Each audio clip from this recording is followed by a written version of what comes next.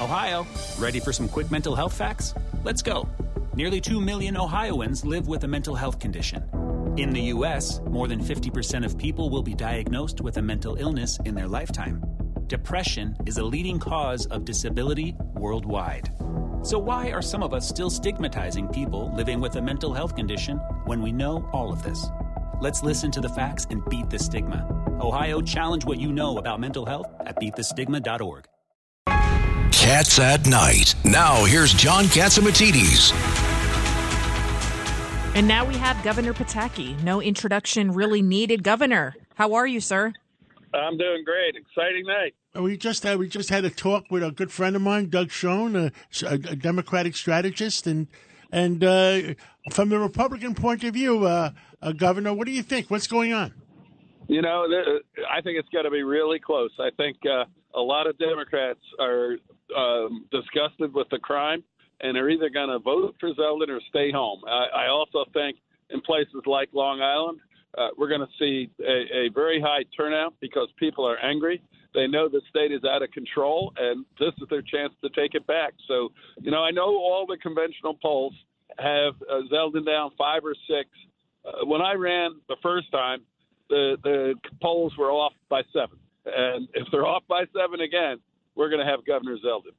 Governor Pataki, how can you compare your race to Lee Zeldin's race? I know back then you had to win at least 30% in New York City in order to be a contender, but now we have more Democrats, right? It's 2-1 Democrats now. There are fewer Republican registered. Absolutely. So tell us about the similarities and the differences. You know, Lydia, I think it's basically the same. He has to do extremely well on Long Island. Okay. You're supposed to get 30% in New York City. I got like 21% when I ran the first time. But we had a massive turnout upstate, and I broke all the records in turnout and percentages upstate. That's not going to happen this time, but I think Lee can get more than 30%. I think he can get 33, 34, 35% in the city. And then he has to carry upstate. And if that's the case, depending on turnout, you know, he could well win this race. And, you know, I was listening to your discussion on the campaign and on the campaigns, and I would watch Hochul's finally put up ads on crime. They were just not believable. She was saying, look at all the stuff I did on crime, as though it wasn't still a problem. And I was looking at it and thinking, you know, you haven't solved the problem. It is still a horrific problem. So we'll see what happens. But Zeldin has won a great campaign. I know he's still out there right now shaking hands in Brooklyn, and hopefully he'll pull this off. Well, we'll talk to you again later on, Governor, and maybe you'll have some more to report. And hopefully we celebrate tonight, Governor. Yes, I'm ready. Take care. Take care.